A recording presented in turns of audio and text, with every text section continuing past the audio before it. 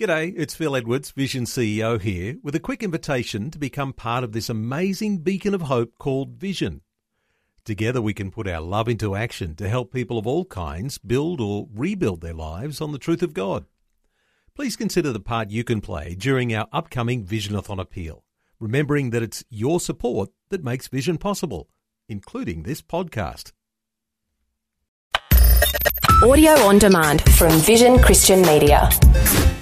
Jesus said, "If you hold to my teachings, you are really my disciples. Then you will know the truth, and the truth will set you free." A man once booked a cruise for himself and his family on a luxury liner. The cruise lasted a number of days, and towards the end of the cruise, the man was talking with a fellow passenger and was asked this question: "Have you enjoyed the cruise?" "Yes, I have," he said, "but I would have enjoyed it much more if my family and I were able to afford some of the sumptuous meals that have been served in the dining room." I must admit, watching the other passengers tuck into that wonderful food made us quite envious at times. "What do you mean?" asked the first man. "All meals are included in the price of the ticket. Didn't you know that?" "What?" he asked. "You must be joking. For the past few days, my family and I have been existing on peanut butter sandwiches. No one told us that the meals were part of the package." Now, that story might be quite humorous, but it's also tragic, isn't it? And the sad thing is that if you don't discover your inheritance in Christ, you will never know what it is to be empowered for life. You will be a peanut butter Christian. You'll get by, but you'll miss the real thing. Know this: when your ticket to heaven was paid on Calvary 2,000 years ago, full provision was made for the entire journey of your Christian life.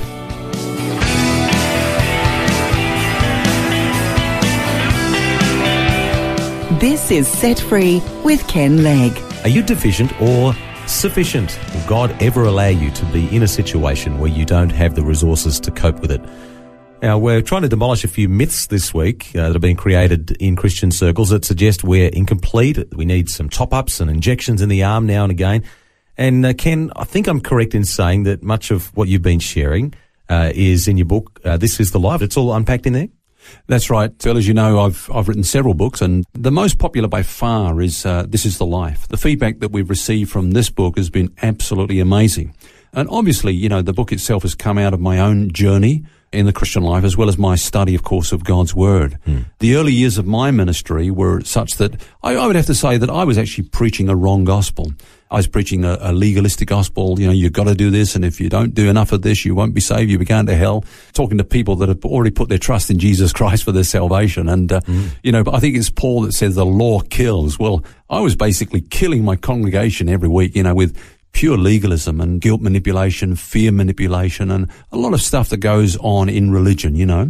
I think after about 6 years of being in the pastoral ministry, I came across these books by Dr. Martin Lloyd-Jones, these commentaries on the book of Romans, and I started to read them, and as I began to go through this incredible epistle, I began to discover that, hey, I've been preaching a wrong message, a wrong gospel, and a false gospel, and God just changed my whole life. You know, I began to see that God didn't give us a bunch of rules to try to live up to these, and our whole Christianity hinges on our success in rule keeping. You know, He gave us life. He gave us the life of Christ, as we've been sharing this week, and that's what the book is all about. This is the life. This is the life of Christ. And so eventually I wrote this book, and it was just such a blessing to a lot of people, and we've had a reprint of it and written a discipleship workbook that many churches around the country and even overseas are using. Everything we do in our church is basically wrapped around the truths from the Bible that we've put into this book. Our discipleship program, our counseling program, our identity-driven life recovery program, you know, basically everything that we do is based upon the truths of that book, because we've just seen so many lives be transformed by getting hold of the revelation of what God shares in those wonderful doctrines. Interesting to hear about your story, about how you came to a point of realizing that, hey, I'm actually on the wrong track here. I need to change tack. And that's often part of our own life. And we're hearing here is a minister of the gospel, a pastor of a church who's admitting a mistake. Yeah. You know, we're all on that journey where God helps us to really understand the direction that He really has for us, the life that He has given to us. And, you know, sometimes we've got to unlearn a few things that we might have picked up along the way that maybe aren't the right way. They're perhaps man-made doctrines. rather than what God's word actually says. Yeah, that's right, Phil. And you know, the Bible says it's the truth that sets us free. You know, whenever I'm counseling someone and they're struggling, the first question I'm asking myself is, what lie is this person believing? Because that's what's binding them, and it's the truth that sets them free. And many say the word religion actually comes from the Latin word religere or religere. I don't know how you pronounce that, but it actually means to tie or to bind. Interesting. And so that explains why the power of religion is such a potent thing. You know, just a couple of weeks ago, I had an email from a young lady that I know in another part of the country, and she just shared with me tragically of a Christian, a guy that was professing Christ, and he actually took his own life. Yeah. And at the funeral, it was said that what led him to that was just the sheer pressure of trying to keep up with the standards of the Christian life, the requirements of the Christian life. And I thought, how tragic is that, you know? He took his own life because he felt the Christian life was a burden that he could not carry. He could not sustain. You know, Jesus said, my yoke is easy, my burden is light. So I don't know what he got, but he probably got religion instead of the true message of the gospel, you know. Jesus came and said that I came to give you life and to give it to you abundantly. That's right. And life doesn't come through rules and regulations. No, it doesn't. It comes through heart relationship. Absolutely. And when you read the Gospels, Phil, you'll see that Jesus didn't really have a lot of time for religion or religious people. I mean, he had a lot of patience and love and compassion for people that have mucked up in their lives. He hung out with sinners and so on, but not with religious people.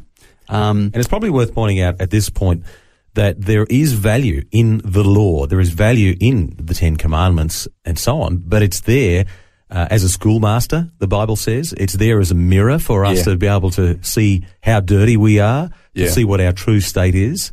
But it's God's grace that we must accept that covers our sin. Yeah. And so it's not about trying to jump through the hoops. No. It's about seeking him and aligning our heart to his heart. Yeah, and Paul never denigrated the law.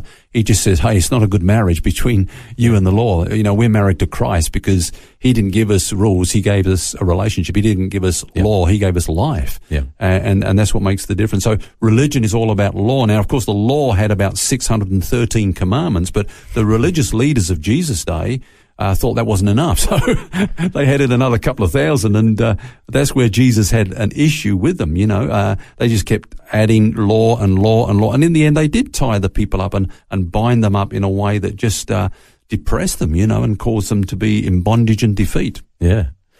They had a really interesting one that I've heard actually about double dipping. Yeah, that's right. If you might be guilty of that at parties, you know, where you put the chip in for the second time, but you weren't allowed to do that.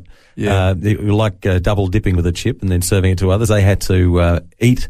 They were not allowed to eat without washing their hands. That's right. And that's equivalent to what we would say today would be double dipping. You see somebody at a party and they eat a chip and then they put the same chip back in the dip and they double dip. And so therefore they pass their germs on to another person. Now that's common sense. Yeah. That you wash your hands before you eat. We know that now. But they had a law which said basically if you don't do this, then there's salvation issues involved. And that's taking it a little step too far.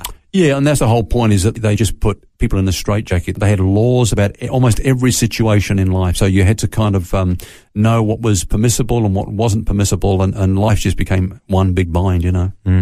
We see that still today, though, in the church, in religion, in saying that you must do this, that, or the other. Maybe it's not as extreme as that, but things that bind us up in jumping through the hoops rather than entering into that relationship and accepting God's grace. Yeah, and that's why the subtitle of my book, Phil, is called How to Establish Your Heart in the Grace of God, because grace is what makes Christianity unique. It's, you know, religion's about what we try to do for God to get him to like us and bless us and so on, but grace is all about what he's done for us in Christ and is doing for us by the power of his Spirit in us.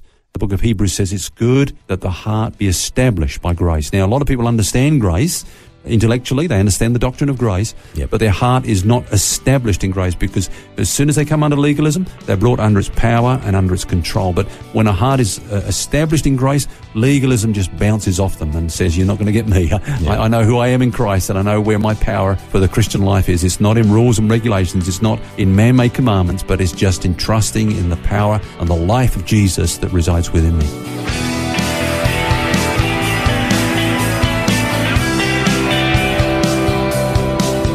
And that's where we must leave it for today. But more tomorrow on the theme Deficient or Sufficient. And until then, remember, you don't have to carry that baggage because God wants you to be set free.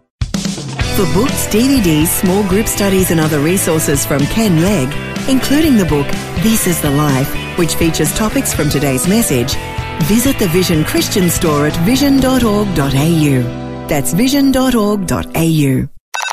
This program is a production of Vision Christian Media. To find out more about us, see vision.org.au.